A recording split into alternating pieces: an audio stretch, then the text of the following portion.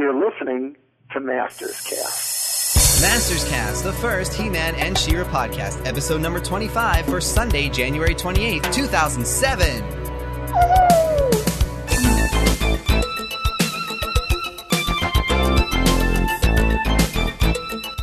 Hello and welcome to Masters Cast, the premier He-Man and She-Ra podcast of power. I am John Callis, also known as The Shadow. I'm Kitty Carty, also known as Rainbow Bright. And I'm Martin Penny, also known as Wacky Martin. Wacky Martin is back, folks! Yay! Thank you. He's back. Our good friend Josh de Linecourt is on vacation, so watch out for Josh. He's in Pennsylvania, but not where I live, and he's probably experiencing the wonders of snow. The wonders of snow, folks. Okay, actually, we want to hit on a few things. First, we actually have a special interview. Ooh. First, we want to hit on a few things. Katie, I believe you said we got some messages about the lost episode that I never posted, right? That is correct, Shadow. Where is it? It's still lost. I'm trying to find it. It's much like the TV show Lost, which I don't watch, but I assume they're lost somewhere. And no one has found them. Well, I'm still looking for the lost episode, and guess what?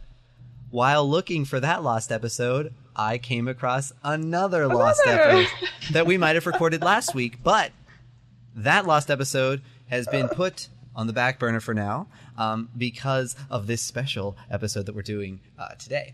So that's all good. I just think we need to run through a few news items first, which are probably also in one of the lost episodes, but it was just announced that the New Adventures of He-Man Volume 2, which will complete the series, the DVD will hit stores on March 27th. And also, She-Ra, Princess of Power, Season 1, Volume 2 DVD will make its way to stores when? That would be April 3rd. Of course, both sets will be filled with art cards, bonus features, documentaries, awesome disc, box art, everything. I may even pop out of one of the DVDs and be like, yay, you bought He-Man and She-Ra. But in any case, today we have an actual special edition of Masters Cast. I'm calling it a special edition even though it is episode 25 because so many episodes before it have been titled episode 25. But this is the episode that won. So remember, 2 lost episodes coming soon. But for your listening pleasure today, we have an exclusive, and that's right, exclusive. No one else has this, folks. No one else has this in audio, I should say. This is an exclusive interview we have with Jack Olesker, who not only wrote the series Bible of the New Adventures of He-Man, but he wrote countless of the episodes. The New Adventures had 65 episodes. He wrote so many of them, we can't even sit and count them because they're all so awesome. And he has been so nice to sit down with us and talk about the New Adventures of He-Man. So we are going to give him a call right now. Yes, we are.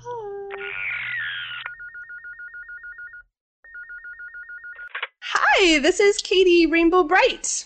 How are you? So good to hear your voice. Yours too. I'm here with John the Shadow. Hello. And Hi, John. How you doing? Good. Martin is here as well. Say hi, Martin. Hello. Hi, how are you doing? Gee, it's so good to finally hear everybody's voices. You too. This is awesome. I should say. Well, do you want to start it recording, Shadow? We've got several wonderful questions for you. Yes, thanks so much for agreeing to this. My pleasure. Believe me, it's been a real privilege for me to be on He-Man.org, and I think it's something that very, very few writers get the pleasure of enjoying, to get that direct feedback from people who are fans and or critics of the work they've done. Albeit the work was 17 years ago, it's nonetheless very exciting for me, and it's been very rewarding, and I've enjoyed it tremendously. So I'm very happy to be here. All right, so we are here with Jack Olesker, and he did so much for the New Adventures of He-Man, but he also worked on original development for Mighty Morphin Power Rangers. He worked on Teenage Mutant Ninja Turtles, Care Bears, Super Mario Brothers, basically like every show out there. I mean, it's just a long list of awesome shows. But we are here to talk about He-Man, and he's been gracious enough to join us for this Masters Cast session. So we're very happy. Thanks again, Jack, for agreeing. Thanks, my pleasure. And you're absolutely right. I've been very blessed to have a long career in children's entertainment, and also for adults. I write horror novels and murder mysteries. My mother once asked me how such a nice boy that could write for the Care Bears could write such frightening things for adults. And I told her, well, if you worked for the Care Bears for about 6 or 8 years, you'd want to get out there and do some mayhem too. They're so sweet. Well, I guess we should start off for fans that don't know. How exactly did you originally get involved with the New Adventures of He-Man? Well, I started out working with a gentleman named Jean. Actually, before that, I started out in Chicago writing my first novel while I was working in my parents' clothing stores. And Sherry Lansing, who at the time was with MGM but went on to become CEO at Paramount Motion Pictures, bought the film rights for my first novel along with Bill Castle, who produced Rosemary's Baby. And I moved out to L.A. and ended up working with Mel Blanc, who anybody that knows about animation knows that Mel was the voice of hundreds of characters. Mm-hmm. His son Noel carries on his work. And worked with that company for a couple of years. And then I met a gentleman named Jean Chalopin, who had just moved over to the United States and was interested in starting a children's entertainment company. And we happened to live in the same condo building, and John had heard about my books and asked me if I'd be interested in working in children's television. I started working with John in a company, a very small company that was over a beauty shop in Studio City, and John called the company Deke, and I was his first staff writer, and of course he and I and Andy Hayward and a number of other people there went on to build up the company to become the largest independent producer of children's entertainment in the world. And one of the fellas that I got to be very close with was Mark Taylor, who was the company's chief financial officer. And when John eventually sold the company in a leveraged buyout to Andy and Bear Stearns, Mark left the company, and a couple of years later, John brought him in to form a company called Jetlag Productions. And John called me in for a number of early development projects. And one day I'm sitting at home, and I get a call from Mark Taylor, and he says, Jack, we've got something interesting from Mattel. We want to pull you in on it because we know you write fast and you write well. So he said, New Adventures of He-Man. And, of course, I had been a He-Man fan for a long time. And he said, what we need you to do is start out writing the series Bible and then a 5-part episode. And series Bible is basically a 50 to 70-page document that creates the entire world that the characters live in and all of the characters and the location and the format of the episodes and then story springboards. And then he wanted me to do the 5-part episode. So I said, well, that's fine. I'm thrilled to take on that task. He said, the only trouble is that we need the series Bible in 2 weeks and we need the 5 episodes in a month. Oh, my God. So I really went 24/7, which ironically ended up being the name of my production company, 24/7 Productions. But I pounded that out and was very fortunate to work with wonderful executives over at Mattel, Karen Lee Brown and Deborah Liani, tremendous executives that gave a lot of creative latitude, as did Mark. And Mark and I, of course, had worked together for 10 years, so we had a good working relationship. I don't know if everybody knows it, but Mark went on to head up Nickelodeon Studios in Burbank, which he's still doing quite successfully today. So I pounded out the episode, waited with bated breath for about 10 days, an eternity, and then Mattel called back and said, gosh, we just love it, and we're going to give you guys a pickup for 65 episodes. And wow. So that was very exciting stuff, and I started writing, and I was writing 37 of the episodes myself, and then I farmed out some of the work and also worked with Jack Mendelson, who is, of course, a iconic figure in children's television.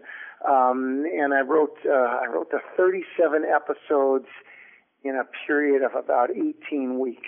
Oh, so wow. I was writing about 3 episodes a week, and it's kind of like the Air Force boot camp that I went through in my 20s. I'm glad I went through it, but I wouldn't want to go through it again. It was grueling. And really one of the high points, and I just posted this on the on the wonderful site last night. And by the way, as a little aside, this writer cannot possibly express how grateful I am to everybody that is involved with He-Man.org and with BCI for the re-release of the DVDs. The website is just absolutely spectacular, but you guys all know that.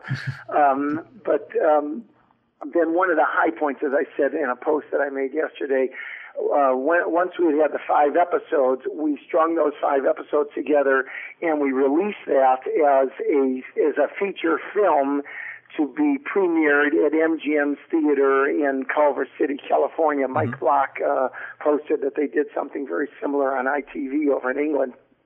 And I go to this premiere in Culver City, and I had no idea what I was walking into. And I walk into this theater, and there's 1,500 screaming kids, age 5 years old up until 9. And it was just amazing, and we ran the show, and they were just going crazy. And we had a live-action He-Man and Skeletor that kind of duked it out with swords up on the stage. So that was a high point. Oh, cool. Yeah, so that's how it got launched. Now, you mentioned that you did create the series Bible. When you were crafting something like that, did you let the old Filmation He-Man and She-Ra cartoons influence you at all, or did you really want to take it in like a completely different direction? How did you go about, forming the series Bible?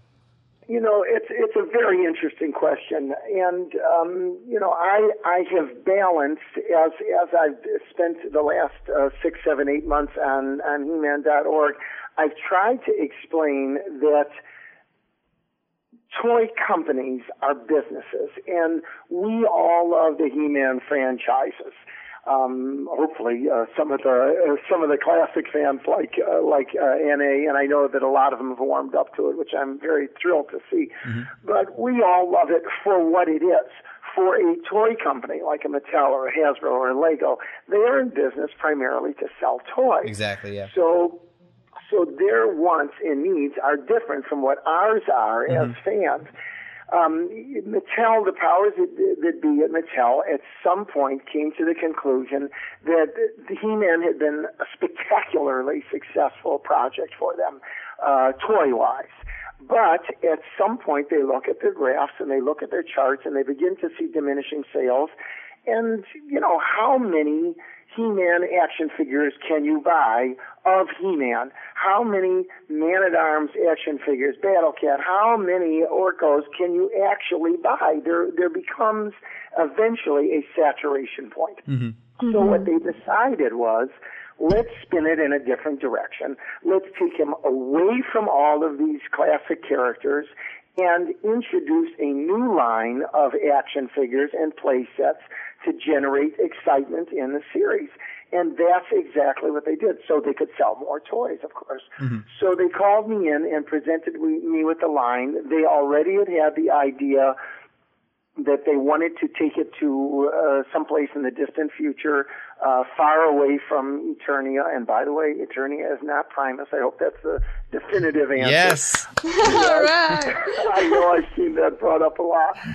But they wanted to bring it far away from Eternia. Now, my feeling in my heart of hearts was, you're going to disenfranchise a lot of loyal He-Man fans because we're going to leave these great characters behind. And what I had hoped to do, as I posted at length in the New Adventures of He-Man 1990 annual thread from post 27 on, I had hoped that in season 2, we would return to Eternia with Skeletor and He-Man and some of the mutants with his job done in Primus, and bring them back and reunite with a lot of our characters back on Eternia, and amazing things would have happened in He-Man's absence, with Man-at-Arms taking over and She-Ra and the Sorceress and Teela forming an alliance to try to wrest control back of Eternia. So I saw a lot of exciting things going on in season 2.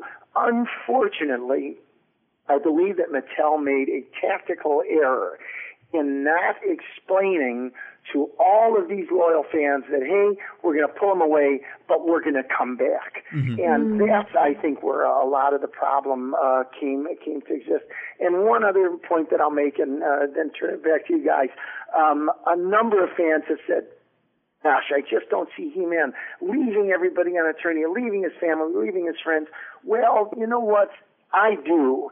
And I do because of the nature of He-Man himself. I mean, how can we possibly imagine this iconic hero hearing somebody come to him and say, there is an entire civilization in the future that depends on your coming here to rescue us. Otherwise, we're going to fall to evil forces, in him saying, sorry, I've got friends and family here. You know, it is something that down through history, soldiers of every nation have made this ultimate sacrifice to leave their family and leave their friends to defend the causes of liberty. So I see that fitting very much with the He-Man persona. Well, I would agree definitely with that. Very good point. Katie, I think you had another question kind of dealing with Series Bible. I did. Since you came up with the entire idea for the series, the world they were going to be on, and the characters, I was wondering kind of how you came up with the new characters like Master Severian, Drissy, and also how you came up with their names. I was wondering if you had any inspiration for those characters in your own life. Yes, excellent question. First of all, and I need to make this point, I believe, and I confess I haven't looked at it yet, but I believe that the Series Bible that is in the DVDs is not the original Series Bible that I wrote. I believe, because I've heard a number of things that are in it that I know are not in my Series Bible, which is not a subjective value judgment on my point one way or another. What I believe that is an early development document from Mattel that was presented to me, which is fine, you know, no fault, no claim, but I just want to make that point.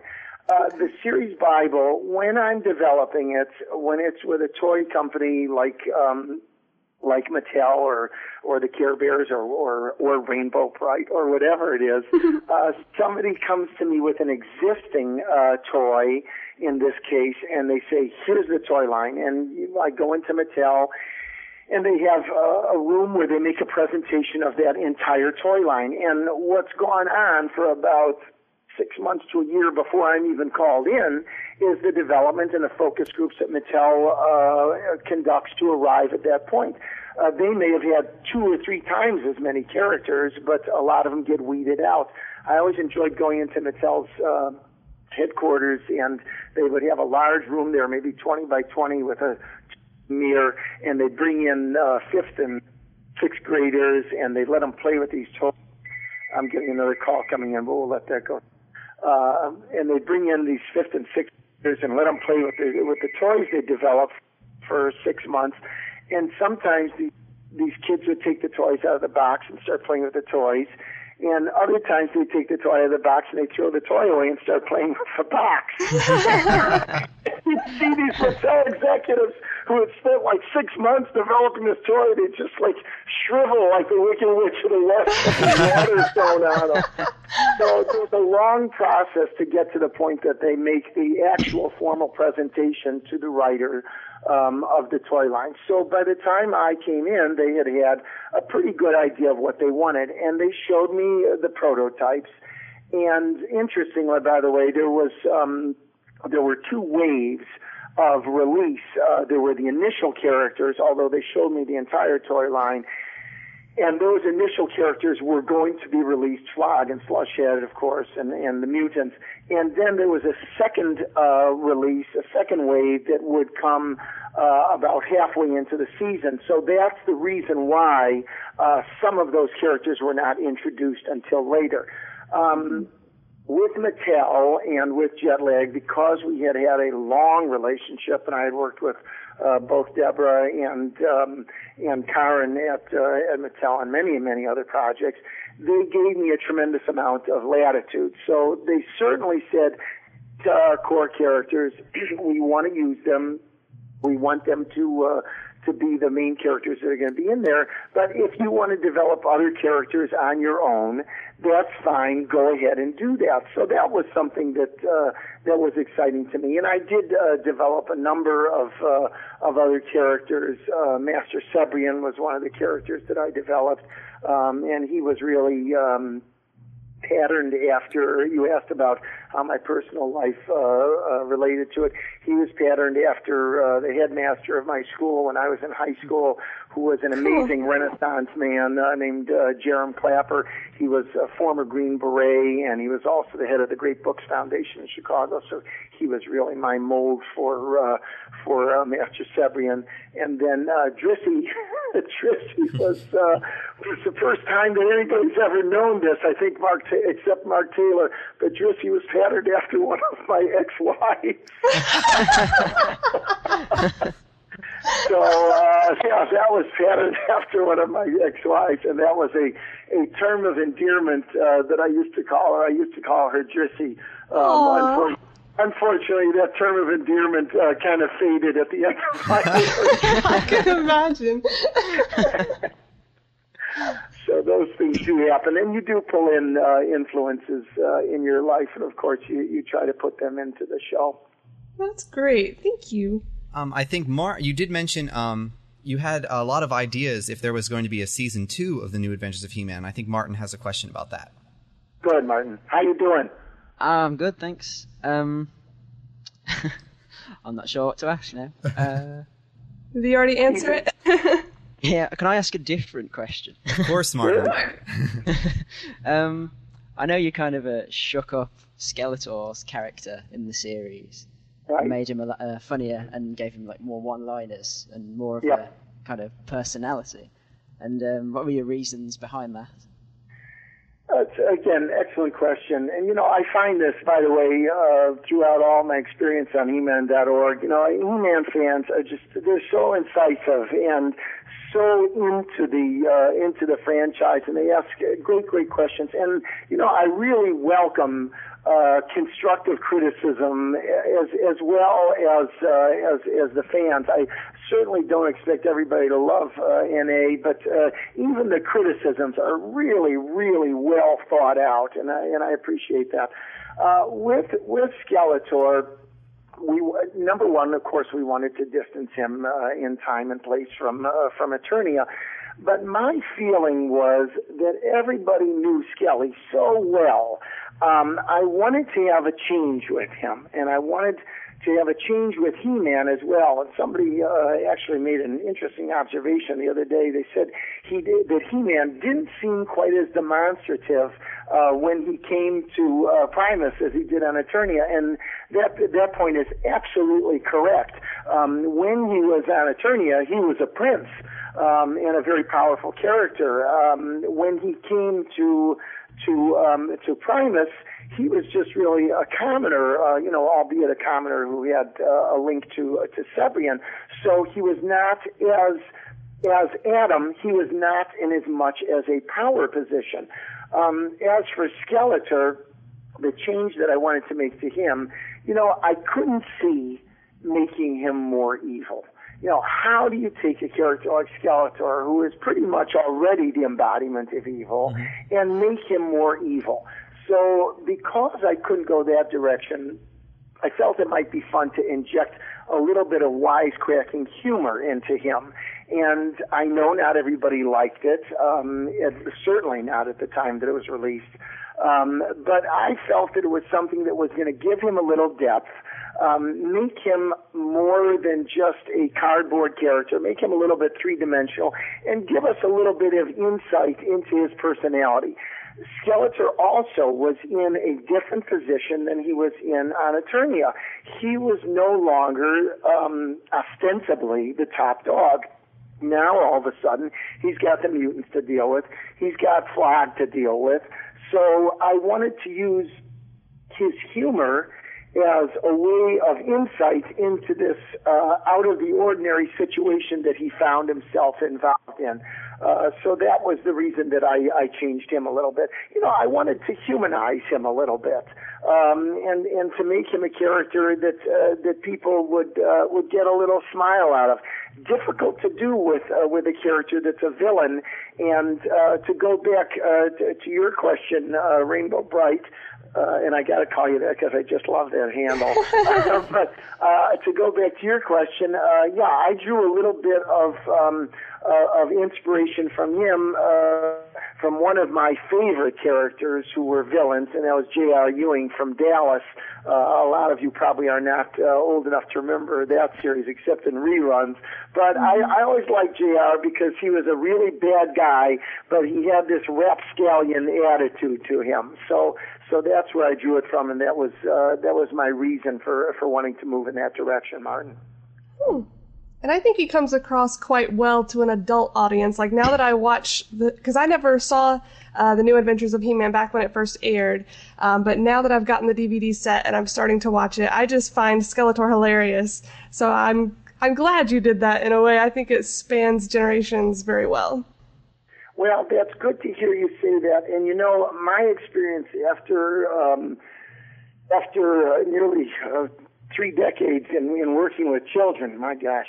But my experience is that once you start talking down to kids, you've lost them. Once you start preaching to them, you've lost them. Children today, and more so now than back when I did NA, but children nowadays are so sharp.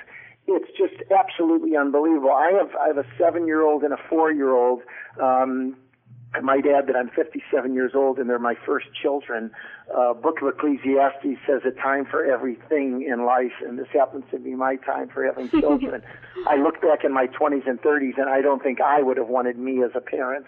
But I'm ready for it now, and I learned so much from them. And the other day I'm making breakfast for our family, and I hear like a type in my office, and I walk in, and my 4-year-old Zoe is sitting behind my desk in my chair, and she's typing on the computer. And I said, "What are you doing, honey?" And she says, "I'm on Barbie.com." And she's 4 years old, And I come around and I look, and she's got a shortcut on the desktop to Barbie.com. And I hear the printer start going. And I said, "What are you doing?" She says, "I'm printing a coloring page." And I pick up a coloring page of Barbie as a princess. And I said, "Honey, how did you do that?" And she's 4, and she looks at me like I'm the doofus. And she says, "Dad, you just double-click." Kids are so sharp. When I was 4 years old, I couldn't find my way around a sandbox. I was happy with a yo-yo and a slinky. So you're right that it is appealing to both generations. But, we see so many different great animated films today, like Shark's Tale and of course the Shrek franchise, that appeal to both generations, and the kids get it. The kids get a lot of it. So it is interesting, and you can't talk down to kids nowadays, that's for sure, because they're just too sharp. Good point. Now, I had another question. If you can think back over all the episodes that you wrote of New Adventures, can you think of one that stands out as your favorite? Well, I loved Running of the Herd. I felt that was a really deep story, and it was an emotional story, and it was certainly something that I enjoyed very, very much. There was another episode, and gosh, I confess that I have, and shame on me, but I have not watched the entire DVD collection yet. I'm in the middle of editing a pilot that I just shot for PBS, so it's been a very busy time for me. But there was an episode, and I'm sure somebody out there will remember which one it was, in which Skeletor and He-Man temporarily put aside their differences to fight a common enemy. And it could be Sword in the Stone. I'm not sure which one it was.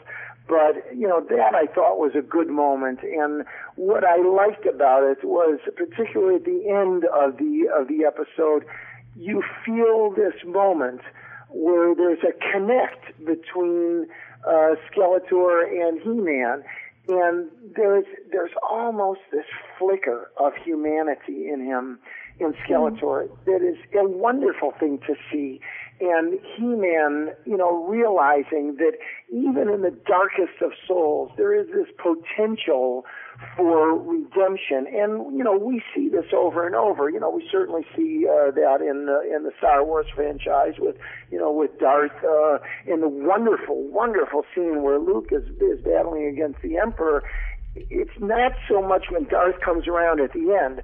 The thing that touches my heart is when you see Luke battling with the Emperor, and there's these cutaways to Darth, and he's watching it, and even though he's inside of his helmet, you sense this conflict in him where he's looking at what's going on, and you sense the humanity that's inside of him.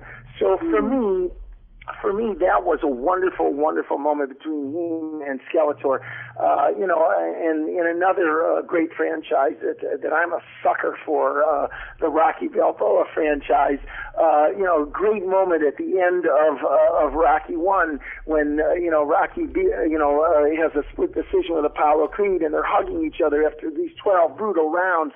And, Rocky says, I don't want a rematch. And Apollo says, there ain't going to be one, But it's sportsmanship. It's the heart of humanity that lies, I would hope, within even the darkest of souls. So, that was an important moment for me. It's an interesting question that you ask about what are the episodes that I like the most. And I have to answer it in a different sort of a way. For a writer, it is not so much the episodes, it is the moments. There's a great line in a David Mamet film called Glengarry Glen Ross, which has very, very rough language in it, but it's a brilliant film, probably the tightest film I've ever seen in my life. And Al Pacino, at one moment, asks in a restaurant, he asks of one of his clients, he says, what are the things that we remember about great romances? He says, it's the moment. He says, it's not what you're doing with the person or the passion that you had. It's when she's laying in the crook of your arm and you look at her and she gives you a certain sort of a smile. So it's the moments in the episodes that I remember and the things that stand out to me, even over the span of time. I like that answer. Thank you. You're welcome. Okay. Actually, Jack, I have to mention, I don't think the episode you just mentioned with the Skeletor and He-Man, kind of putting aside the differences, was actually made. Because I was looking through the series Bible, and there's like some concepts for unmade episodes, and one of them sounds very similar to that, the one you've just described. Mm-hmm. But I don't think that was actually animated. Gee, I'll have to go through that, Martin, and take a look, because I'm... and again, it was a long time ago, but I almost remember that they were battling against some alien force, and it was on an asteroid or something, and the forces were trying to turn them against each other, and they were kind of feeding off their energy or something. But I'll have to go through that and look at it. If it's not in there, then I'll definitely stand corrected, and that'll be a flaw on my part. They often say that the ancient master rug weavers of Persia used to intentionally leave a flaw in their rug to prove that they weren't the equal of Allah. So that's my excuse when I screw up on a bi-weekly basis. That's my excuse. Are there any, looking back now, is there anything that you wish you would have done? Kind of episodes you wish you'd done now? Well, there's things I wish I wouldn't have done more than I would have done. I really, and I know that I've seen different answers on this one, but in retrospect, I really wish I didn't do the scientists. Part of the problem is they're really irritating voices. Okay, I'm sorry to say that, but that's the truth. That's my take on it. And having said that, I got to say that Sue Blue, who did the voice direction and is a tremendously talented voice artist in her own right, is absolutely brilliant, and we were so fortunate to have Sue involved with that project. She's an absolutely brilliant voice director. But I'm watching it the other day, and I'm like cringing. Oh my gosh, I can't believe I've got these guys that just brings the episode to a screeching halt. Having said that, my 7-year-old son Alex is watching the show, and after the episode is over, he's running around the living room, and he says, "Daddy, see mutants." And I say, "Mutants?" And he goes, "The mutants are coming, the mutants are coming." So, he loves the scientists, but for me, I would have changed that. Things that I would have done, the one really major thing that I would have done, and it doesn't have so much to do with an episode, I would have rolled the series out differently, and no question, but that hindsight is always 20/20.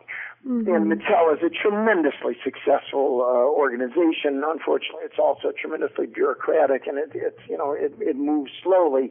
But I would have rolled it out differently. I would have let all of the loyal He-Man fans from the classic series know that we planned on returning to Eternia, so that they weren't just hung out to dry there and irritated about it.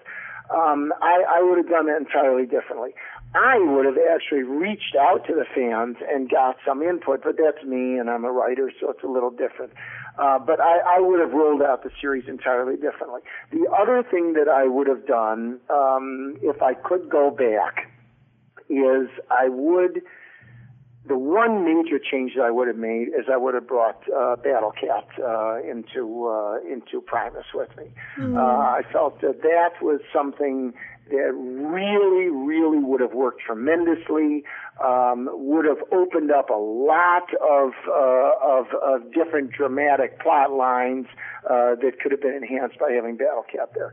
I think I would have tried, despite some of my posts, I think I would have tried to have brought occasionally a character from Eternia into the episode.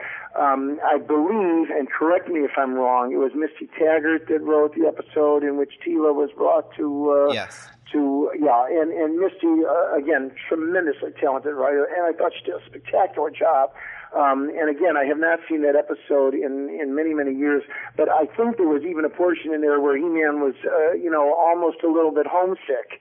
And, I thought that was a great idea to bring in characters from Eternia. Unfortunately, it's difficult to do it. When He-Man travels through time and space, it's going through a wormhole, and it's tough to maintain that what we call this great event is going to happen on a regular basis. But I would have liked to have seen a little bit more of an influence from Eternia to have that linkage between the two worlds. Now, earlier you mentioned criticism from the classic He-Man fans. When did you actually become aware that some of the, and I say some because I'm a classic He-Man fan and I liked the New Adventures when it came on, but some of them have this type of preconceived notion maybe about the show, or they only saw a few toys, they only saw an episode here or there, and they just were turned off completely. When did you really become aware of that?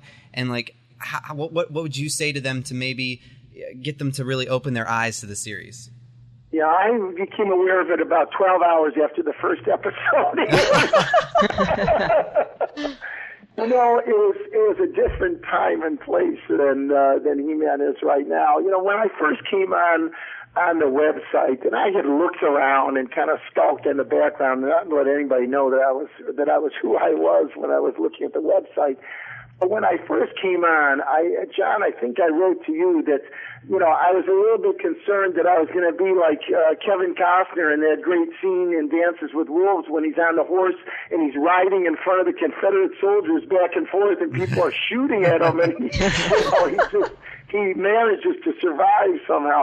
I was certainly concerned that I was going to be figuratively drawn and quartered when I came on to the website.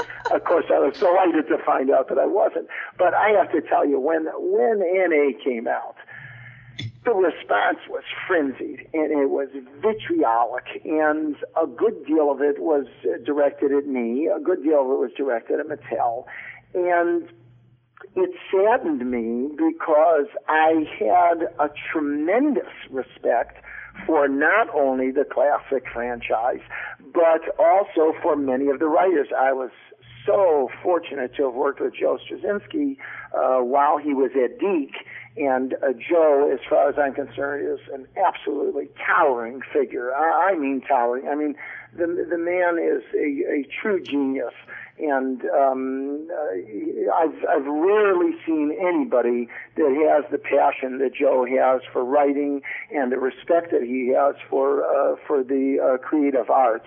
So I had a tremendous respect for him, and of course for Paul, who I did not know, but Jean Chalopin knew him very well, and Larry DiTillio, of course, and Robbie London, who I worked with at DiC when Robbie came on as Vice President of Creative Affairs. So these were people that I knew very, very well, or at least knew them in association, and so it was disheartening for me to see this really vitriolic response from the fans. And I wrote back to a number of them, and I said, gosh, give it a chance, and this is what I'm hoping to do when we go to season 2. But the problem was you didn't have thousands and thousands of people that were writing in, and there was no way in those days to reach them. Mm-hmm. So, I fully understood, empathized and sympathized with where they were at. I believe that it was Larry, and if it wasn't, I'll apologize to him, but I believe it was Larry that I sent the early series Bible to, because I wanted to have him write for the series, and he read the Bible. And we had a discussion, and he was certainly respectful, and he said, look, Jack, it's just not for me. And I thought, wow, is that an awesome tribute to, number one, the classic series, and number two, his level of integrity as a writer, that he would pass on getting involved with the series because he felt that it wasn't faithful enough to the original, and to give up what could have been a pretty substantial chunk of change coming at him. So I felt that was really a microcosm of the larger fan base, and I think at some point Mattel began to realize it, but it was too late, and the series was rolled out, and there was just nothing that they could do about it at that point. So what kind of what would you say to the fans to make them want to watch the show? I mean, a lot of them are just because of the DVDs, but what if they're saying, I don't know if I really should buy the DVDs. I saw the first episode back in the day. He-Man had pants. I don't know. What would you say to kind of draw them in? I would say, number one, when you saw it, it was, 17 years ago, or whatever it was. You were very different 17 years ago than you are now. Number two, 17 years ago, it was too close to the classic He-Man for you to be objective about it. I understand your anger. I feel your pain. So now, with the passage of time, give it another shot. Let it stand on its own. I tried to quantify it in a number of different ways, to say that it was an extension, to say that it was a part of the He-Man mythos. But there was one post that I saw recently, and I excuse me for not recalling who it was, but it's there on He-Man.org. And one of the people who posted said that they came around to it and they enjoyed it for what it was, and they said that it is not a part of the classic series, but they have resigned themselves to giving it a chance and to accepting it on the basis that New Adventures is another adventure for He-Man. And I think that's exactly what it is.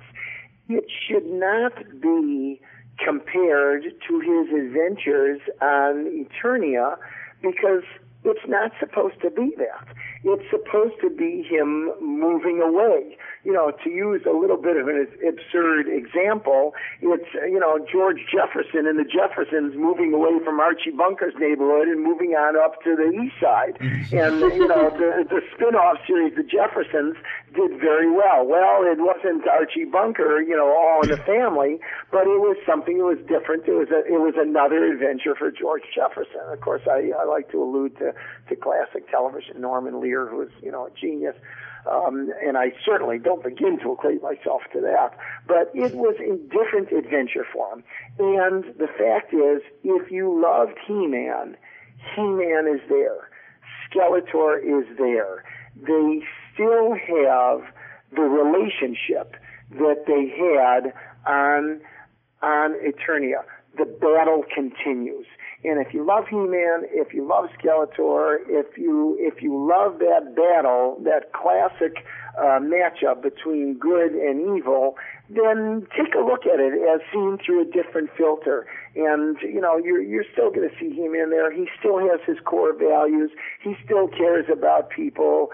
And it's a different He-Man. I would hope that the characters, and it sounds a bit immodest, but I would hope that the characters are developed and a little bit more full and a little bit more dimensional in the sense that they have different kind of relationships now. In Eternia, Skeletor was calling the whole shot, okay? He was Idi Amin. On Primus, this is a different kind of Skeletor. The guy has to live by his wits and he has to, sometimes play I, Claudius. And He-Man, all of a sudden, he's got two gals here that, are kind of attracted to him on a couple of different levels. So, we've got different characters. I think we've got some characters that are really engaging. Listen, I was crazy about Krita, okay? That was one of my favorite characters in the series. But, then I've always been drawn to powerful, independent women, like She-Ra. So, she was a fun character. So I think it's sampling of new characters, new kinds of stories in a different time and place, but you still got He-Man and Skeletor in there, so have some fun with it, and don't get shackled to the past with it. Give it a shot, I really like how you mentioned that perhaps it happened too close to the classic series, because actually the He-Man and She-Ra, or at least He-Man, was still in reruns on like the right. US, on cable when the New Adventures came out in syndication. Do you think that right. maybe if it had premiered maybe just a couple years later than it did, that it would have had a completely different reaction? Absolutely. I agree with you entirely. It was a tactical error, again, on Mattel's part, and, driven by a desire to create a fresh revenue stream. And, you look back and you say, well, if it had been successful, it would have been entirely different. When I developed the Power Rangers for Haim Saban, I remember Haim and his wonderful wife Cheryl, who were very dear friends of mine and still are. They came down to my place in Palm Springs, and Haim was floating in a pool, and he was saying, "Gosh, everything's going so bad. The animation market is oversaturated, and I'm getting ready to go belly up." He says, "If it goes all bad," he says, "I can move back to Israel. I've got a couple of falafel stands back there." And that's a true story. And he pulls me into his office about a month later. And he says, "I got this series that I paid $350,000 for. It ran in the 70s in Japan." He says, "I want you to not be concerned about what the old series is. Create something entirely new."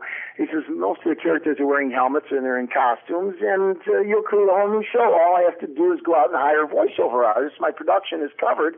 Hire voiceover artists and dub in new lines." And I thought, what a brilliant idea. Of course, Woody had done it with What's Up Tiger Lily many years ago, but it was a great idea. So I said, "Let me see it." Shoves in the video cassette, and I started watching it, and it's Power Rangers. And my mouth hangs open, and I said, "My God, you've got dinosaurs, you've got martial arts, you've got aliens." I said, "It's worth $1 billion. And I thought I was overstating it to inflate his ego a little, and of course I was under by a factor of 5 or 6. Unfortunately, wow. I did not own a piece of that project, but it went on to, of course, become one of the great successes in children's entertainment at all times. And I saw Haim at MIP a few years later, and we gave each other hugs. And I said, Haim, just unbelievable, the success that you're having. He says, yeah, he says, everybody calls me a visionary now that the show is so successful. He said, of course, if it had bombed, everybody would say, oh, that idiot, he spent $300,000 for a piece of junk. So, again, hindsight is 50-50. Now, if Mattel had been successful in their endeavor with NA, and it had pulled the fans in, and it had become this spectacular franchise, everybody would have said, wow, they were geniuses. They released this show at the time that it was still running in syndication, and they made the bridge and everything, and they kept it going. Well, it didn't become successful, so it was the inverse of Haim's situation, and everybody, of course, now says that it was apocalyptic, and, you see the mistakes going back in time. So, yes, but a long answer to a short question, yeah, I think they should have waited a while, but we have the advantage of looking at it from a hill in the landscape of children's entertainment. It's easy to look back and say, yeah, they should have done this, they should have done that. Just as a real quick aside, I think Power Rangers came out about when I was 13. I think that's really awesome that someone that worked on He-Man so extensively also worked on Power Rangers. So I was a really big Power Ranger fan back when it came out. And still am. Yeah. I still catch a new episode here and there. I'm glad to hear that. That's kind of tough for me to hear that you were 13 at the time. I was, it makes me feel a little dated. I was in Office Max a couple of weeks ago, so I was talking to a young man that was doing a print job for me. And it was for a show that I'm developing. So he said, oh, do you write for television? I said, yeah. So I said, oh, I created the New Adventures of He-Man. I said, it's just come out on DVD. I said, are you a He-Man fan? So he looks at me and says, no. He says, I'm not. He says, but my dad used to be. Oh. So I said, thanks. That makes me feel real good. But I was very fortunate to be involved with Power Rangers. I saw Haim in Cannes, France a number of years ago, and I brought my son over there when my son was a baby. And Haim is an amazing father, and his wife Cheryl is an unbelievable mother. They've done so much for children. They endowed a $40 million research unit at Cedars-Sinai Hospital in Los Angeles, and Cheryl goes to the hospital and visits children there, which somebody at that rarefied strata certainly doesn't have to do. But they're amazing, amazing parents. And so I brought my son over to Cannes and my wife, and Haim takes my baby at the time, and he's rocking the baby. He says, oh, your son is so beautiful, Jack, and he gives it back to Kim, and he gives a hug, and of course people are watching, and I grabbed from my back pocket, and he says, what are you doing? I said, I'm checking my wallet to see if you're putting money in there for everything I did for you on Power Rangers. So he said, you did okay on that project, and I said, you're right, it opened a lot of doors. So he really was a visionary, and Haim is an amazing, amazing human being. He was a trade ambassador for Bill Clinton during that administration, going over to Israel, and he does a lot of wonderful philanthropy. He was sat on the board of regents for the California college system, and he's just an incredible person. I was fortunate to have Haim Saban and Andy Hayward, who is now the owner of DiC, president of DiC, as my mentors for the business of children's entertainment, and to have Jean Chalopin, co-creator of Inspector Gadget and dozens of shows, as my mentor for the creative side. So you're lucky if you get 2 or 3 people in your life that do that for you, and I certainly was fortunate to have them. That is great. Real quick, you mentioned how you did perhaps contact Larry DiTillio. What was the type of process you went through in picking the writers for the show? Because I know there are a few that did write for the classic He-Man and She-Ra, like Francis Moss and Michael Reeves, that did get to write for the New Adventures. Right. I got to be honest about it, and I always am. In the beginning, it was pretty much the Jack Olesker show. And I have tried as much as possible when I'm working in television to do as many shows for a series as I can. Now, obviously, some of that is self-serving because you want to have as many assignments as you can. the thing that and Mark Taylor really wanted me to do most of the episodes, and I think that he understood that by having one writer involved in the show, what you really end up with is a tremendous amount of continuity. And a number of fans have commented about that NA had a lot of continuity. Yes, something Filmation lacked. Right. And, I've sat on the other side of the desk for many, many years when I was senior story editor at Deke and working on shows like Heathcliff the Cat and Mask and Lady Lovelylocks and the Popples and other shows where I've hired 6 or 7 writers, brilliant writers like Jack Hanrahan and Ellen Berrien Moore and many, many, many writers in the industry. And the problem when you're a story editor is you have 5 or 6 writers that are bringing in episodes to you, and then you have to sit down with those, and you have to bring them into what's called house style so that, the characters sound right from episode to episode. I remember when I was story editor on Heathcliff the Cat, I got a letter once from a 7-year-old viewer that said, in this episode, Heathcliff says this. Heathcliff would never say that line. So, the kids out there are very, very sharp. So I think that Mark and certainly Karen and Deborah over at Mattel wanted to have that continuity. We needed the show to be done very, very fast. Mm-hmm. And because of rolling out the toy line. And they knew that one of the things about me is I'm a very, very fast writer. So that was a benefit along with the relationship that we had. So in the beginning, I was knocking out 3 episodes, sometimes 4 episodes a week. And that was going from the springboard to a beat outline to maybe 2 or 3 revisions on a 32-page script. Wow. So, I was really working 20 hours a day. As we got further into it and the show began to really take on its own life, and I certainly knew I wasn't going to be able to write 65 episodes, we decided that we wanted to pull in some other writers to take that load off of me a little bit and allow me to get some sleep.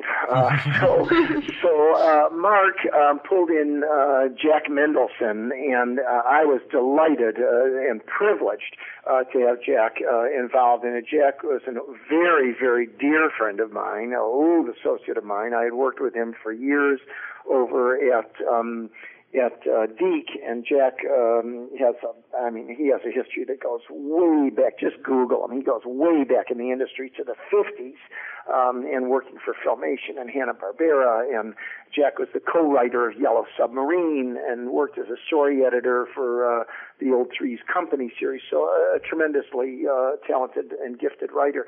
And Francis Moss was a close associate of his, so he certainly used him for writing a number of episodes.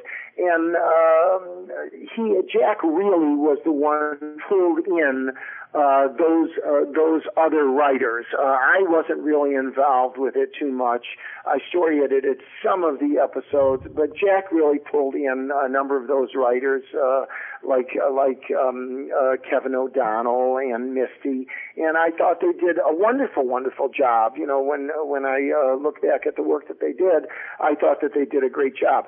Having said that, I think, and again, it may sound a bit immodest, but I think that I laid a good foundation because I wrote so many of those early episodes, and then, of course, the closing 5.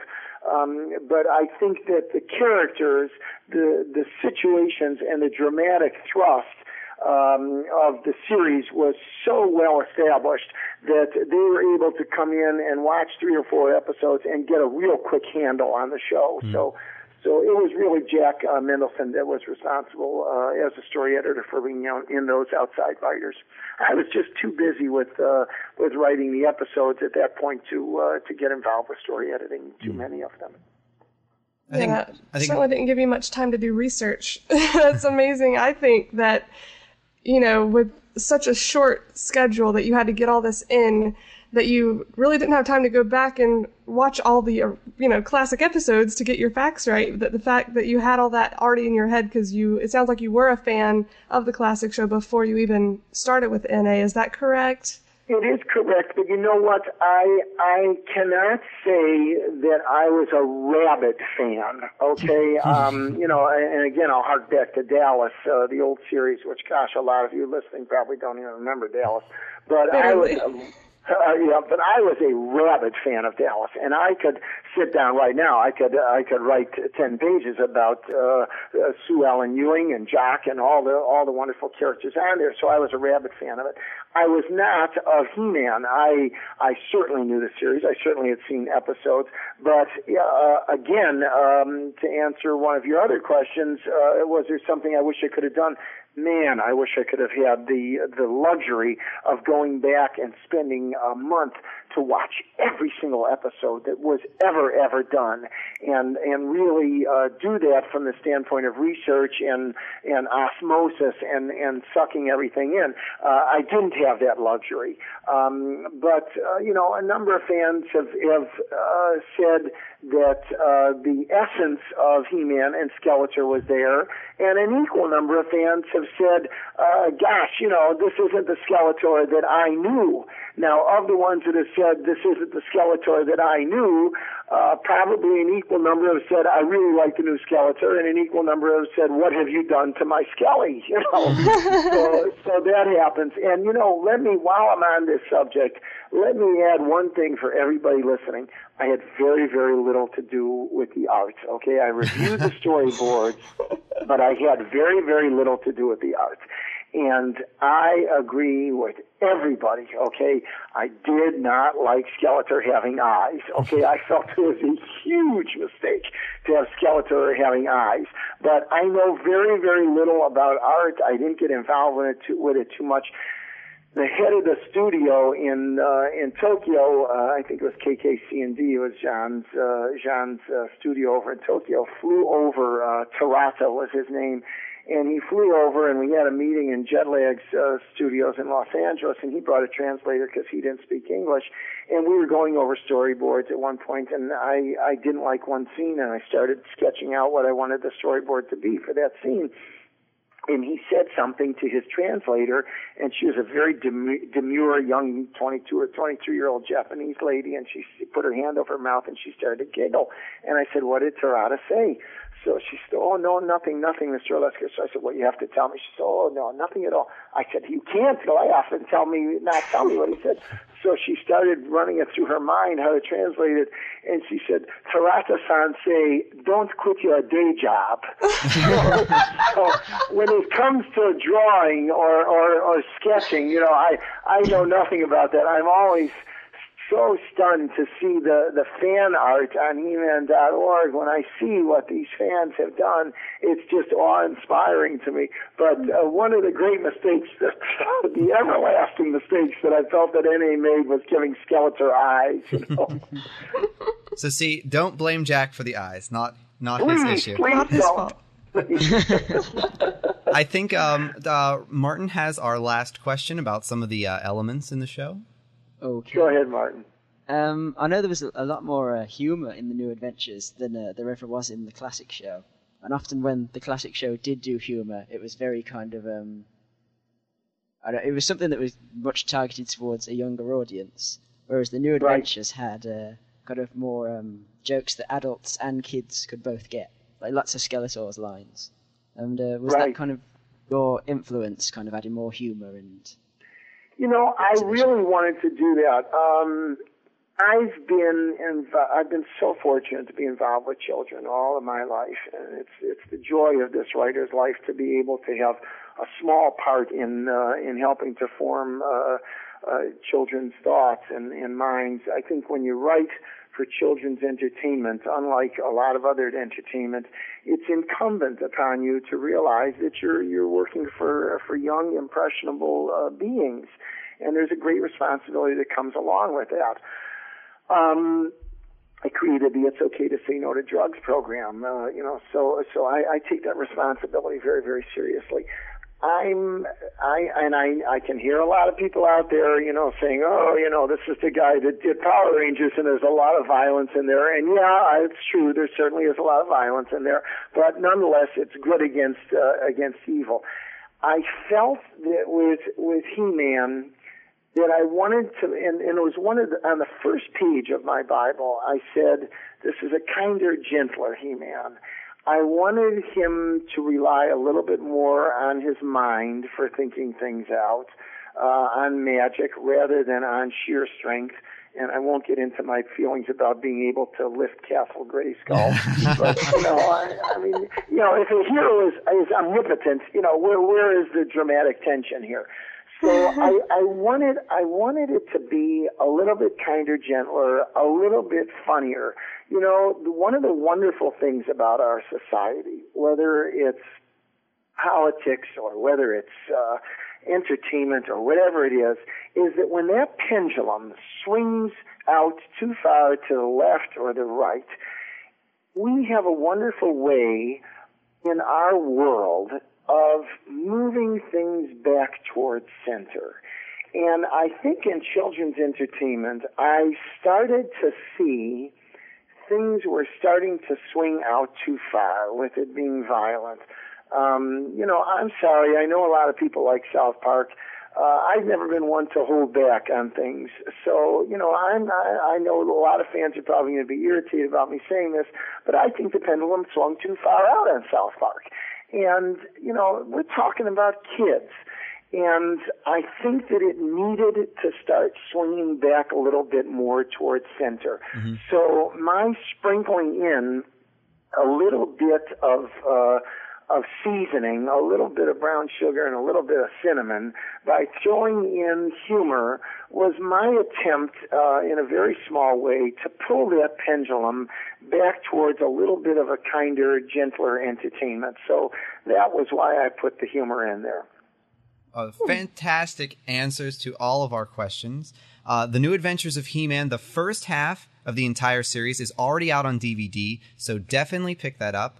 It was just announced that the New Adventures of He-Man, the second half of the entire series, will be on DVD on March 27th, so you must pick that one up as well. It is unacceptable not to buy them, because then you can't have the whole spine mural, because, it's in between He-Man and She-Ra. It wasn't even planned that way, but what wonderful marketing, I think. And, buy them. It has documentaries, art cards, episode guide, all the fun stuff.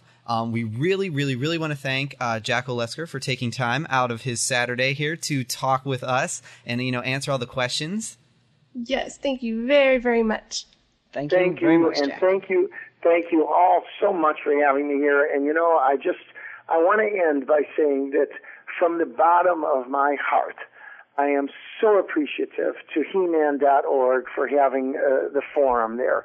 I am so appreciative to the producers of the DVDs, to all of the wonderful and talented artists, amazing artwork that was involved with it. And I am so appreciative, really, again, from the bottom of my heart, to all of the fans out there, whether the ones that are strong fans of NA or whether the ones that have constructive criticism. I have such a great appreciation and love for all of you for keeping a franchise alive that's been out of production for so long. Again, my most sincere thanks to all of you and for letting me be involved in it. Well, thank you again for, you're so good with participating with the fans. Thanks again for doing the podcast, of course. And what do we say? We got to say Jack Olesker was here. Yeah! Yay! My pleasure, and I hope to see everybody on the forums real soon. Again, thank you so much to Jack Olesker for participating in an interview for Masters Cast. And remember, any feedback you want to give us, hop on the website, masterscast.com, send us an email, voicemail, whatever. We listen to them all, even if they don't appear on the show, because actually, sometimes I can't fit the voicemails on the show. I'm very sorry. But we try to keep the show condensed so it fits on a CD, because we know many of you love to hear me talk in your car. Right? Am I right? Okay. Thanks again for downloading. I'm John Callis, also known as The Shadow. I'm Katie Carty, also known as Rainbow Bright. And I'm Martin Penny, also known as Wacky Moded. Safe journey!